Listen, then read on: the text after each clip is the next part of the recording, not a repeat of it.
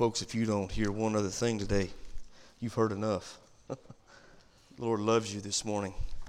What a blessing that truly is. In spite of my faults and failures, He loves me. In spite of my mess-ups and my mess, He loves me.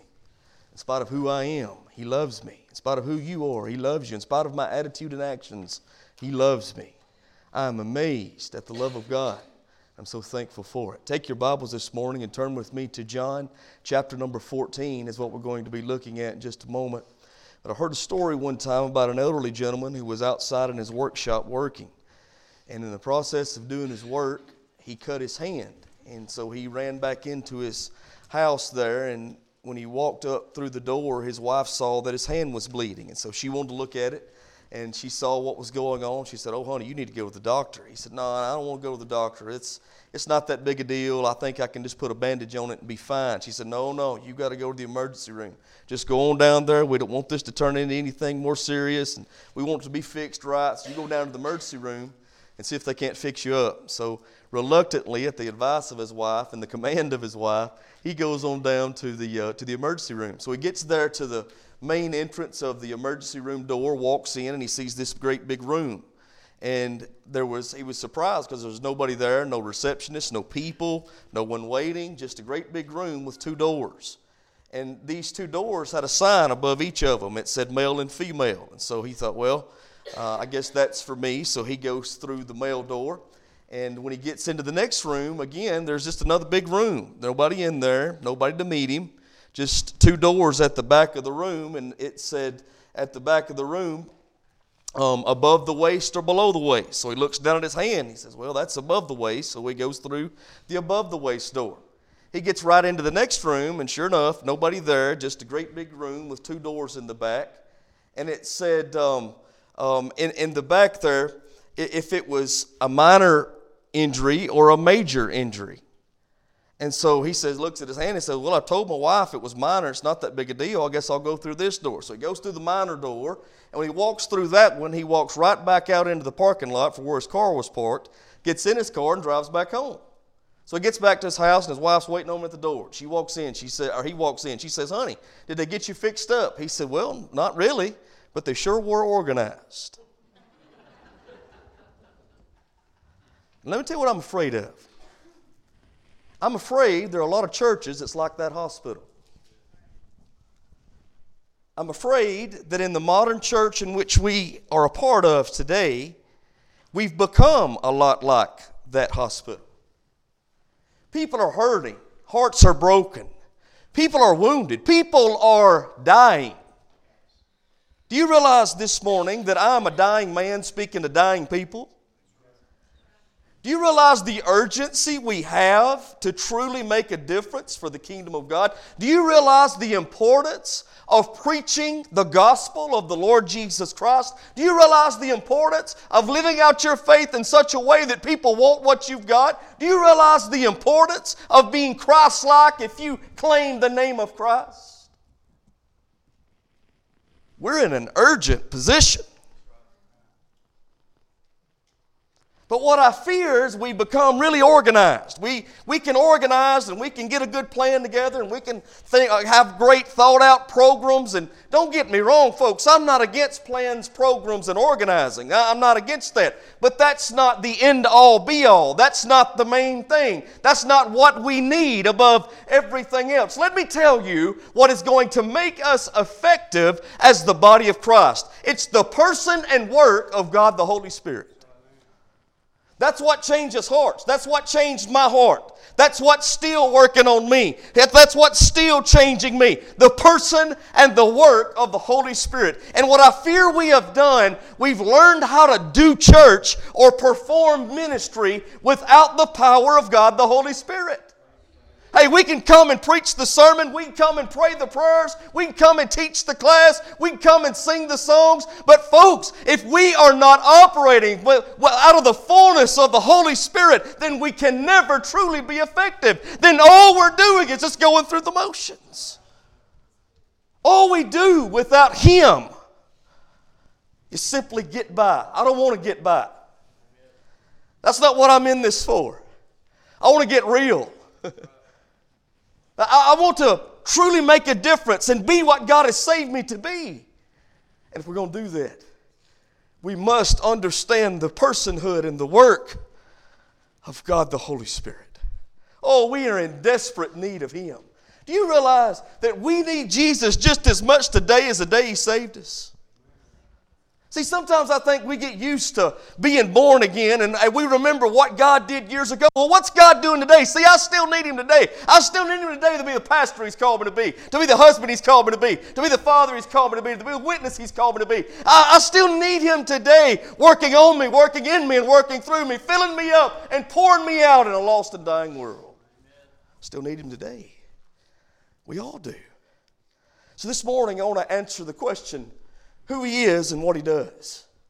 John chapter number 14, Jesus makes a profound statement, a great promise, starting right there in the 15th verse. Let's begin there. John 14, verse number 15. Watch what the Bible tells us. Jesus speaking to His disciples, He says, if you love me, keep my commandments. And let's stop right there just a moment. Every time I read that, I got to stop and think about it. If you love me, keep my commandments. How do you know? We can all say we love Jesus, and we should. That's what this great time of worship was all about this morning, saying we love Jesus. I can't wait for tonight. We're having a Raise the Praise service, man. We're coming back tonight, and we're just going to praise Jesus for who He is and what we've done. And we're going to say it with our lips. We're going to sing it out because He's worthy of praise. If you believe it tonight or this morning, say amen. Well, if you believe it this morning, come back tonight. That's what we're going to do. Man, we're going to praise the Lord because He's worthy. I realize who He is and what He's done, and for that, I'm going to praise Him. Amen. So we're going to do it with our lips, and that's a good thing. But Jesus said the true test is not as much what you say with your lips, but what you do with your life. If you love me, then do what I tell you to do. Keep my commandments. That's powerful. Then He says, verse number 16, and I will pray the Father, and He shall give you another comforter, that He may abide with you forever. Even the Spirit of truth, whom the world cannot receive, because it sees Him not. Amen. Neither knoweth Him, but ye know Him, for He dwelleth with you, and He shall be in you. Everybody say, in you. Where's the Holy Spirit? In you. Jesus speaking to His disciples then, prior to His crucifixion and resurrection, prior to Him finishing His redemptive work upon this earth, He says, He shall be in you. Well, how many know we're living post that? We're living after that. We are now the redeemed who've placed their faith in Jesus. And this promise has been made real to us that now God the Holy Spirit lives in you, in me, in us, who've trusted in Jesus as our personal Savior. And I will not leave you comfortless. I will come to you. Yet a little while the world seeth me no more, but ye see me, because I live, ye shall live also. Let's pray together. Father, we love you. Thank you, Lord, for who you are and for what you've done. Thank you for your promise and being faithful to it. Thank you, Holy Spirit, for doing your work. And I'm asking you this morning that you do it one more time. That, Lord, you speak to me and speak through me. Lord, I can't do this. Help me, Lord, to give these people what we all stand in need of. Change hearts and change lives, and start with mine, I pray in Jesus' name. Amen. So, who is the Holy Spirit? When I say the person of the Holy Spirit, what does that mean to you? Well, first of all, you need to understand that the Holy Spirit is referred to as an it, but He should be referred to as a He. He's not an it. When I'm talking about an it, I'm talking about an inanimate object. I'm talking about an object that don't have life. When we're talking about God the Holy Spirit, we're talking about a person. Now, how do we know that God the Holy Spirit is a person? How do we know that He expresses emotion? Well, we know it according to the precious Word of God. You know what the Bible says in Ephesians chapter number 4? And I think it's verse number 30. Ephesians chapter 4 tells us plainly that God the Holy Spirit can be grieved. Brothers, if you will, please put that up. Ephesians 4:30. And grieve not the Holy Spirit of God, whereby ye are sealed unto the day of redemption. Do you know it's possible for you and I to grieve the Holy Spirit? That word grieve actually means a deep silent lament. Amen. We know what it means to be sorrowful. We know what it means to have our heart broken. And I think that's exactly what the Bible is telling us, that we should not grieve or break the heart of the Holy Spirit. Now let me tell you how you do that. How do we grieve God the Holy Spirit? There's several different ways. This is really a different message for a different day, and I may preach this next Sunday, but I'm just telling you folks, there's a lot of ways we can do it. All right? First of all, we can grieve the Holy Spirit when we return to what we've been set free of. I'm telling you. You can grieve the Holy Spirit when you have unconfessed sin in your life. Now, I know there's a lot of people who say, brother, I'm a Christian. I don't have any problem with sin. I've met some perfect people, and they'll bless your heart, I'm telling you. The only problem is, none of us are perfect. Even as believers, we still struggle with this old fleshly nature that we're trying to die to daily. Amen. So, when you have unconfessed sin in your life, it grieves the Holy Spirit. When you harbor unforgiveness in your heart towards someone else, it grieves the Holy Spirit. But the point is, the Holy Spirit can be grieved. He can have his heart broken because he is a person. He has a personality. Not only can he be grieved, but he also expresses joy. Brothers, if you will, please put for me on the screen Ephesians 5, starting in verse number 18. Watch this. Ephesians 5:18, the Apostle Paul makes it very clear how the Holy Spirit expresses joy. He says, and be not drunk with wine wherein is excess, but be filled with the Spirit. When you are filled with the Spirit, something takes place. And he tells us what that is in verse 19. Watch. Speaking to yourselves in psalms and hymns and spiritual songs, singing and making melody in your heart unto the Lord. Listen, when God the Holy Spirit when you are full of Him, when He fills you up, let me tell you what happens. It produces joy deep down in your soul. It's amazing. How many of you have ever woke up in the morning with a song on your heart? God just blessing your soul. I told you last Sunday morning, man, last Thursday, God did a work at 5 o'clock in the morning. I woke up with a message on my mind. I couldn't go back to sleep, and I laid there for probably an hour preaching that message to myself. I'm telling you, God the Holy Spirit was working in my heart. There is nothing like the fellowship of God the Holy Spirit. It produces joy within you. That joy is expressed through psalms and hymns and spiritual songs, singing and making melody in your heart to the Lord. Verse 20, watch this. Giving thanks always for all things unto God and the Father in the name of our Lord Jesus Christ. Not only does it produce a joyful heart, it produces a thankful heart when you're full of the Spirit. Amen. It's awesome. So if He can be grieved and He expresses joy, then it must mean He's a person. He's not an it, but a He that you can and should know. And if you don't know Him, you're missing out. You're missing out. Now, not only is He a He, not an it, but listen, He's also God. He is God, just as much God as God the Father, and just as much God as God the Son. Now, I'm about to delve into some deep water right here, and it's really too deep for me. I'm just going to be honest with you. Dr. Charles Spurgeon says, to try and explain the Holy Trinity, you'd lose your mind. See, we've got some finite minds that can only go so far trying to explain the infinite. And that's never going to be able to happen fully. You're never going to logically reason out how the God the Holy Spirit, God the Father, and God the Son are all one, that displays themselves or offers themselves to us in three distinct personalities. You're never going to be able to fully comprehend that. Nobody can. Charles Spurgeon said, again, to explain the Holy Trinity is to lose your mind, but to explain it away is to lose your soul. Why? Because God the Holy Spirit, God the Father, God the Son, this Holy Trinity is we see all throughout the pages of Scripture. In creation, in Christianity, in comfort for the Christian. We'll see that in a minute. He's at work. God the Father, God the Son, God the Holy Spirit, one God, revealing Himself to us in three distinct personalities. So God the Holy Spirit is God. Let me prove that to you. Take your Bible, let's do a short Bible study back to the book of Genesis, chapter number 2. And I want you to see something right here. Genesis chapter 1 and verse number 26. Genesis 1:26. Listen to this verse. And God said, let us. Everybody say us. Now, if I remember my 7th and 8th grade English class right, I remember that if you're talking about I, that's singular.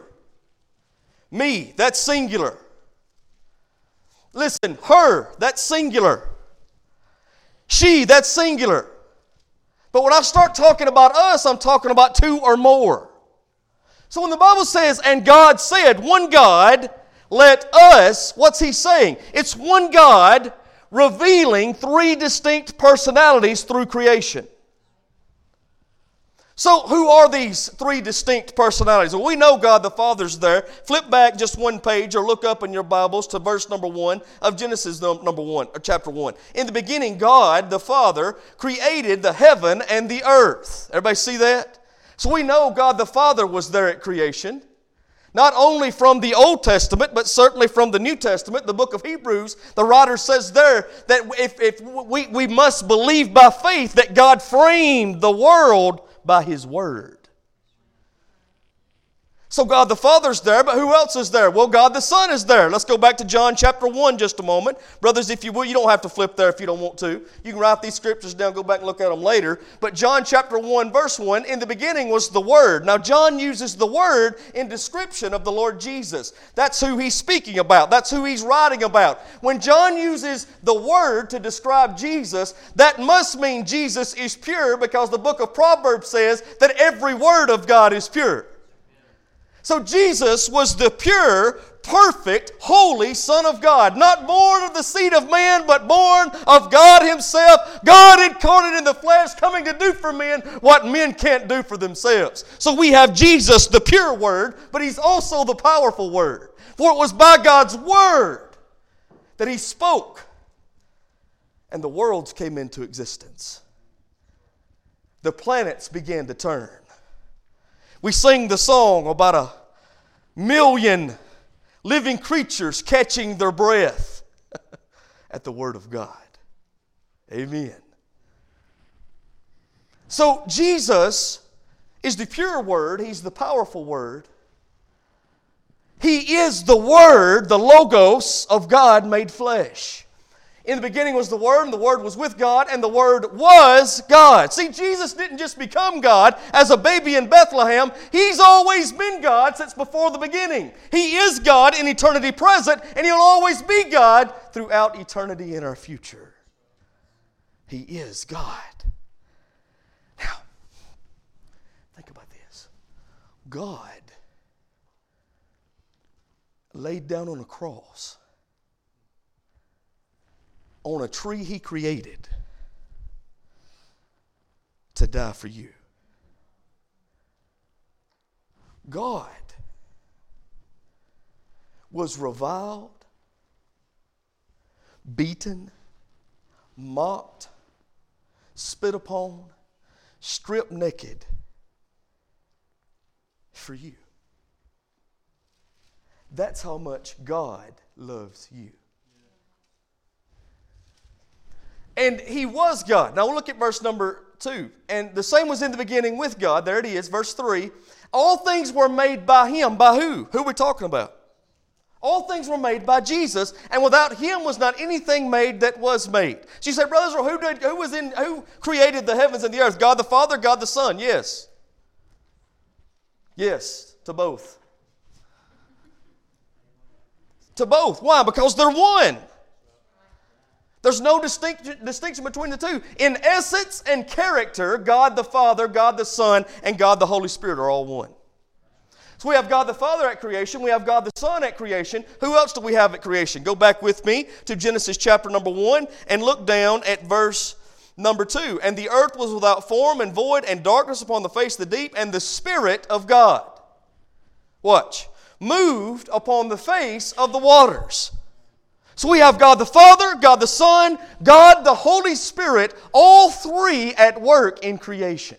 One God revealing themselves in three distinct personalities. Amen?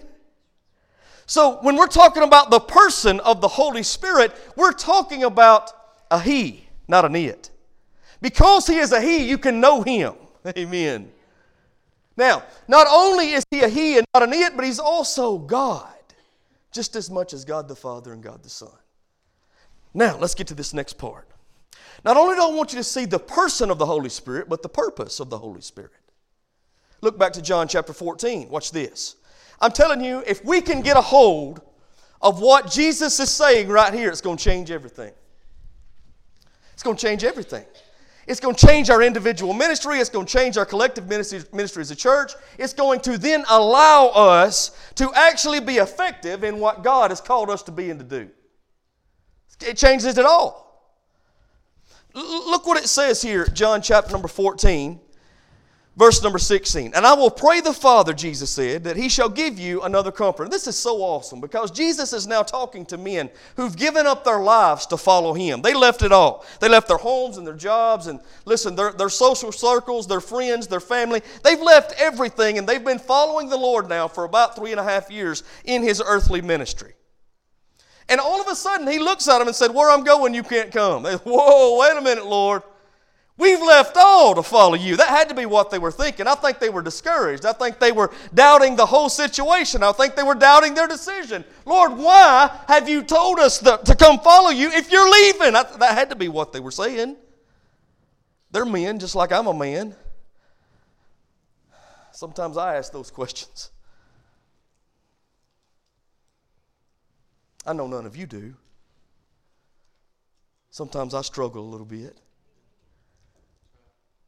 Lord, I believe, but help my unbelief. And so in the middle of all that, Jesus says, no, wait a minute, guys. Now, I'm not leaving you alone. I just said I'm leaving. Now, this is the powerful part. And I will pray the Father that He shall give you another comforter. 2 words. Another and comforter. First of all, the word another in the Greek means another like the same kind. There's 2 words in the Greek language that can tell you have another one just like the same kind you're actually speaking about, or you have another one that's a different kind. Let me see if I can put it to you like this. If I was talking about another that is a different kind, and I was using that particular word, let me tell you what I would say. I've got a car. And Brother Eric, he'd say, well, hey, listen, that's a good mode of transportation, but I've also got a mode of transportation. It's another mode. It's a horse. Now, both of them are transportation, but they're of a different kind. That's the Greek word you would use for another of a different kind. But if I were to say, hey, Eric, I tell you what, brother, I've got a car and it gets me from point A to point B. That's how I transport myself. He said, well, I've got a mode of transportation just like that. I drive a car too. That's another of the same kind. Now, the word used here is another of the same kind. So what Jesus is actually saying, you don't have to lose heart. You don't have to be discouraged. You don't have to doubt. You don't have to be down and out. Listen, I'm sending you back another just like myself. Why? Because they're one. God the Father, God the Son, God the Holy Spirit. Isn't that amazing? So now, He's saying it's going to be one just like me. I'm not going to leave you alone. I'm sending back one just like me. But then it tells us, what's He going to do? He's going to comfort us. That word comforter in the Greek is the word parakletos. It comes from 2 Greek words. Para meaning parallel. Same word we get parallel from. It means to come alongside. If you have 2 parallel lines, what do you have? 2 lines that are side by side. Para means one who comes alongside to help. Kletos means helper or confidant. So our comforter, the Holy Spirit, who is just like Jesus, comes alongside to help us. What's He going to help me do? He's going to help me be what God has saved me to be. He's going to help me be a husband that loves his wife like Christ loves the church. He's going to help me be a father that raises his children up in the nurture and admonition of the Lord. He's going to help me be the pastor God's called me to be to His church, preaching the Word of God. He's going to help me be a witness in my day-to-day life, whether I'm at my workplace or the church house or my house or the grocery store, wherever I find myself. I want to be a witness for the Lord, and God, the Holy Spirit's going to help me do that if I can get Israel out of the way. Amen. He's going to help me do some amazing things. You say, brother, what do you mean amazing things? Well, back up 2 verses. Excuse me. Not 2, but 4. Verse 12. Watch. Jesus says, verily, verily. Now, anytime you see words in red in your Bible, that's powerful stuff. All the Word of God is powerful. Red or not, but certainly I like the red ones. But Jesus said, verily, verily. He's saying, listen up. Put your listening ears on. That's what my kindergarten teacher always used to tell me. She'd say, Mr. Price, put your listening ears on. I've always remembered that. What she was saying was, verily, verily. Listen up. I got something I got to tell you. He says, I say unto you, he that believeth on me, the works that I do shall he do also. And greater works than these shall he do, because I go unto my Father. So what's the Holy Spirit going to help us do? He's going to help us do the work of God. But Jesus said, you're going to do some stuff that I don't even do. You're going to do some stuff that are even greater works than I have done. So what does Jesus mean? Because, Jesus done some pretty awesome stuff, didn't He? If we're supposed to do greater works than Jesus has done, does that mean that, listen, Jesus walked on water, does that mean we're supposed to fly through the air? Is that what it means? Jesus raised up dead people, does that mean we're supposed to raise up a whole graveyard? Is that what that means? Jesus fed 5,000, does that mean we're supposed to feed 85,000? So what does this mean? Because He says, you're going to do the work that I do, but you're going to do even greater works. So what's He talking about? Well, I'm glad you asked. Go back to John chapter 5. Watch. Flip back just a moment. Look at the 5th chapter of John. And let's just start with verse number 20. Now, this will be a great quiet time study for you this week. Okay, John chapter 5 one day if you'd like to really get deep into this. But he's about to heal a man that's been lame for 38 years. All right? John chapter 5, starting in verse number 20.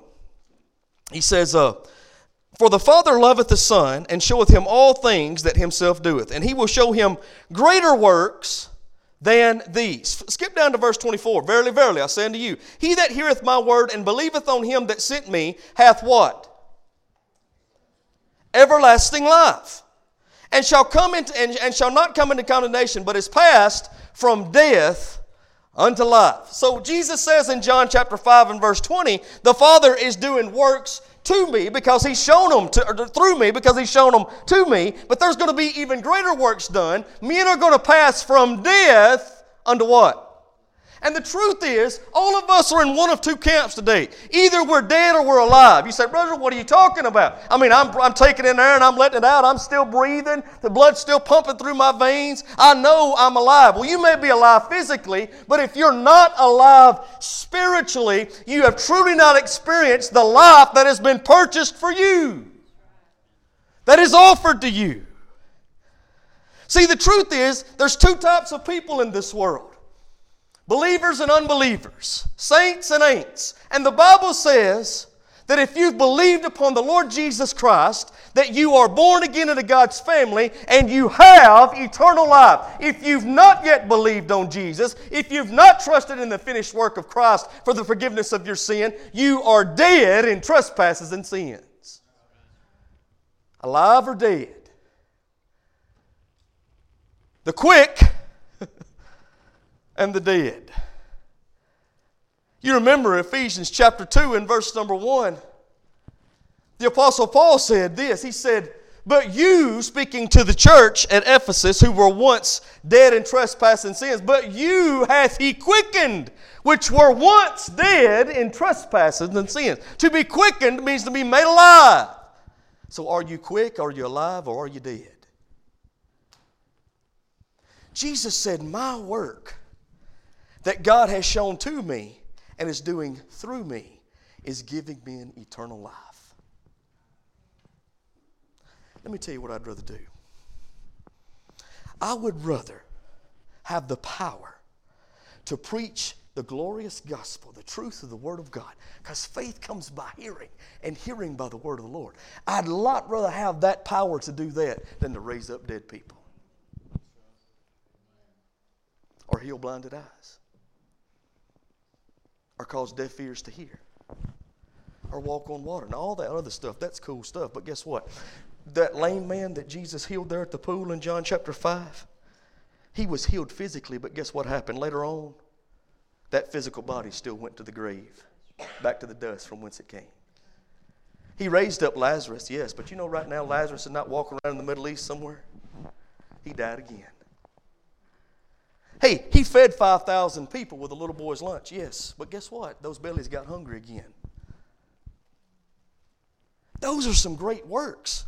But those works were to attest to the fact that Jesus was who he claimed to be, so that everyone would believe him that he came to do the real work, which was bringing men from death unto life.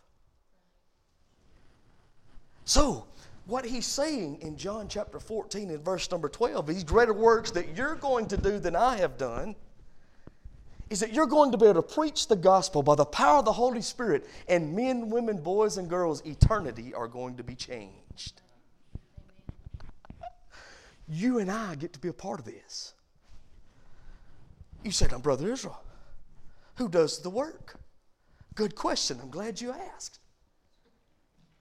Do we do the work? Sorta. We get to be a part of it. But the truth is, Jesus in us does the work God has called him to do. We get to be a part of it because we've simply placed our trust in him. That's what's so amazing. Put me on the screen, brothers, Galatians 2 and 20. Paul clears this up in one verse. Watch how he puts it. I am crucified with Christ, nevertheless I live. I've died to the old man. I've died to the old ways. I'm crucified. Nevertheless I live, yet not I, but Christ lives in me. Everybody say, my body, his life. It's my body, but it's his life working on me, working in me, and praise God, hopefully working through me to accomplish his work. And that work is bringing people from death to life through the preaching of the Holy, or the Word of God and the work of the Holy Spirit. Are you getting that? These are the greater works. And the life which I now live in the flesh, I live by faith of the Son of God who loved me and gave himself for me. Isn't that awesome?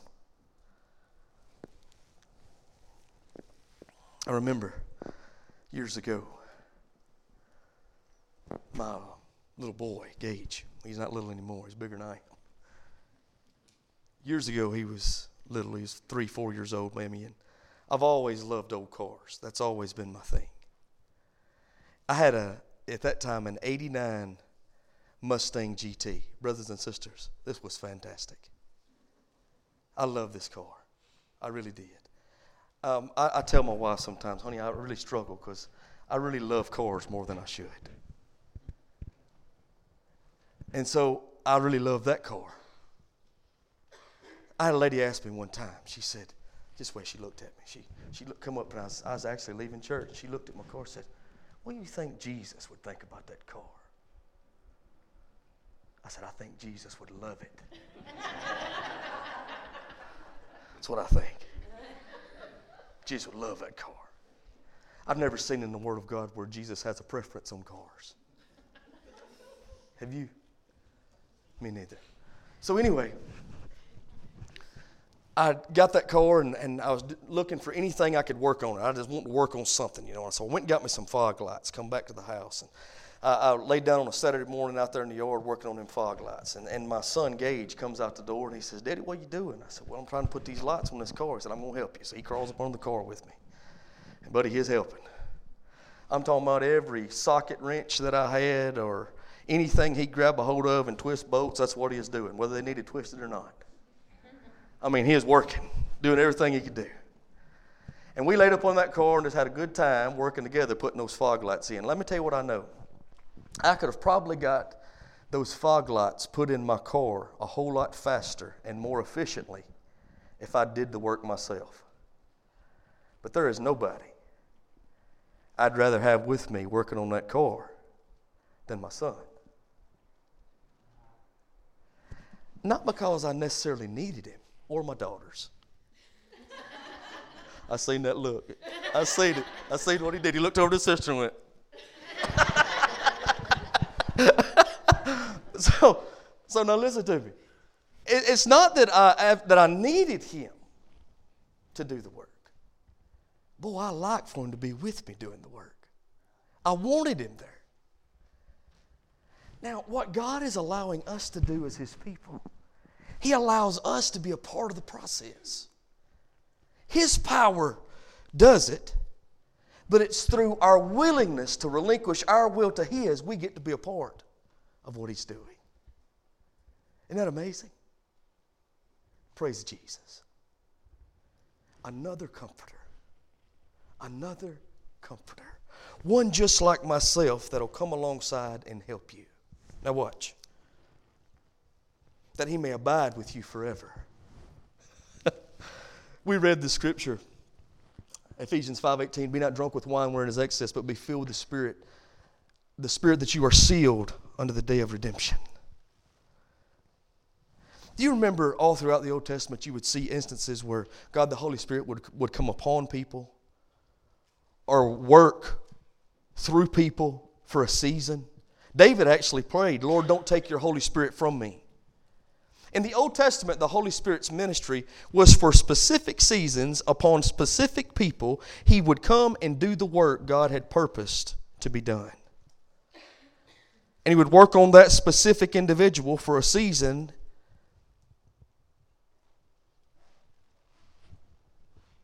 That's not how it is under the new covenant. Jesus said, "Now you are sealed by the precious Holy Spirit."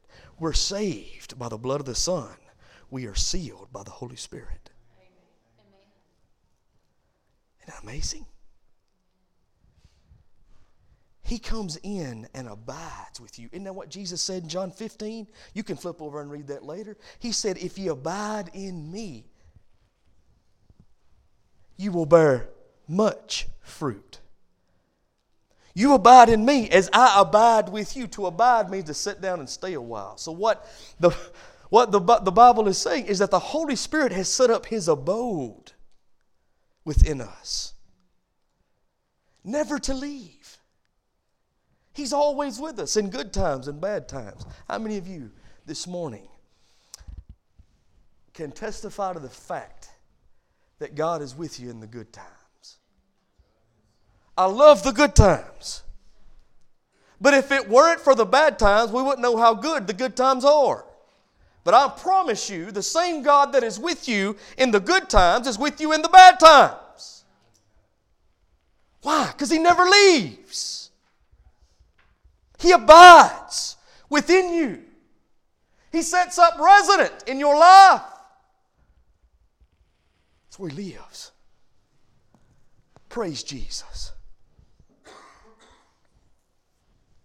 This is the work of the Holy Spirit. We could go further with it, and we will.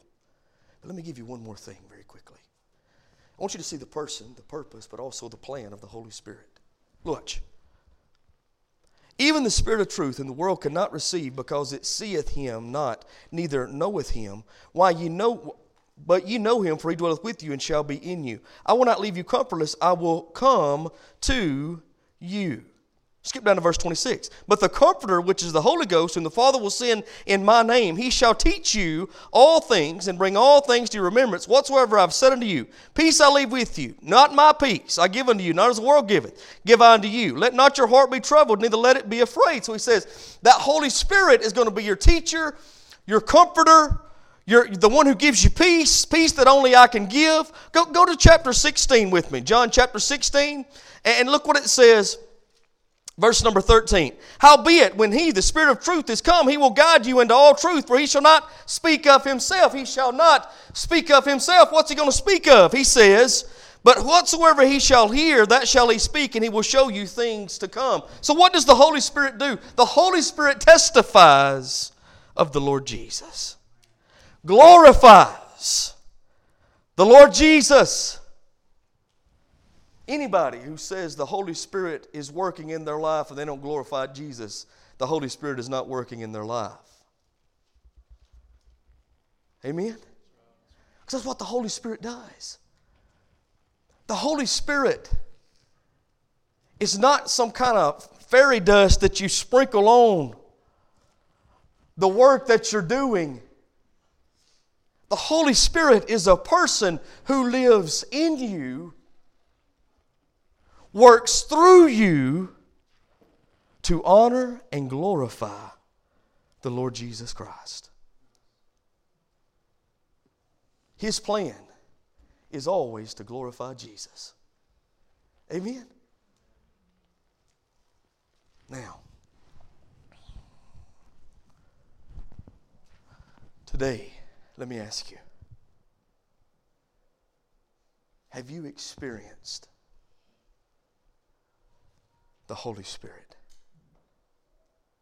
Has He convicted you of your sin? Because that's the work of the Holy Spirit. We'll again talk more about that, but He convicts of sin. Shows you your need for a Savior.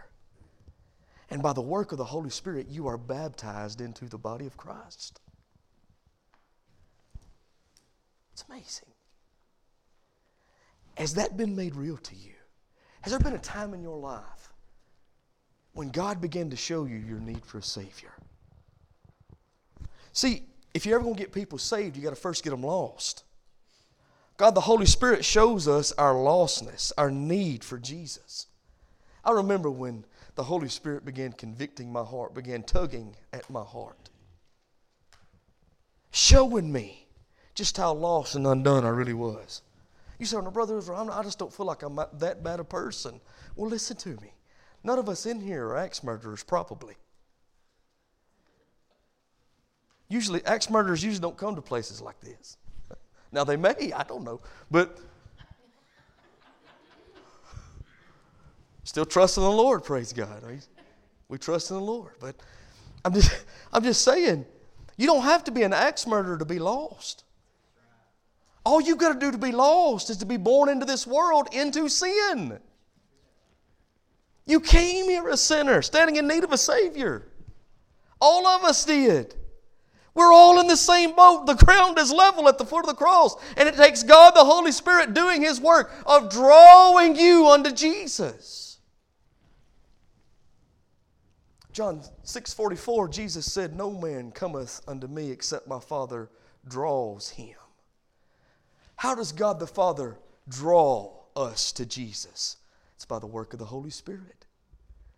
He began that convicting process, showing you how much you need Him, showing you you're not good enough, showing you can't do the work, showing you can never fulfill the righteous standard of God. And it takes the work of the Holy Spirit to do that. I'm convinced, not only from just from what Scripture tells me, but from my own experience in my life and in preaching the gospel. Man, I can stand up here and I'm blue in the face and tell people how much they need Jesus and how they've broken God's law, but it never clicks with them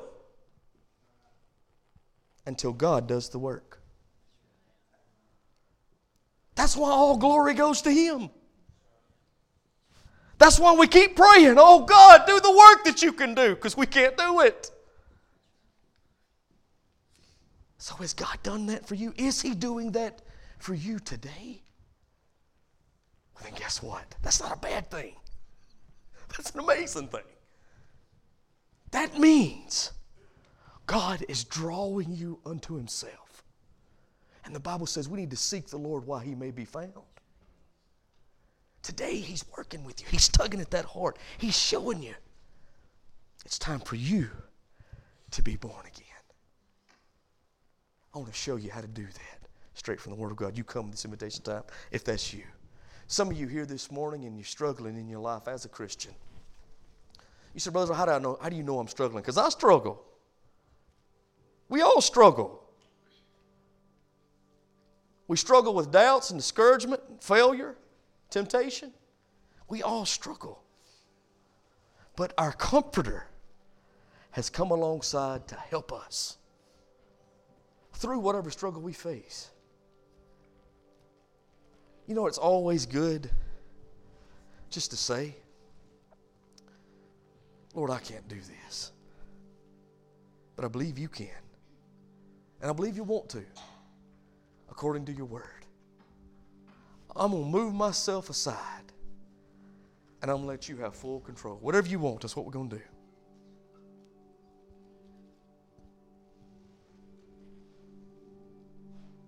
Maybe you need to do that in this invitation time. Maybe you've been holding the reins and saying, you know what God wants you to do, you know what God's called you to do,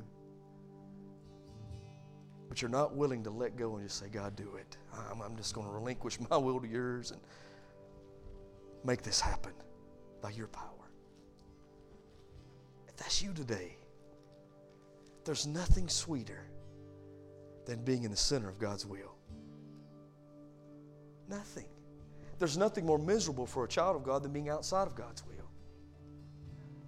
So whatever you need today, this invitation is for you. May God the Holy Spirit have his way and will in this place. Everybody stand together.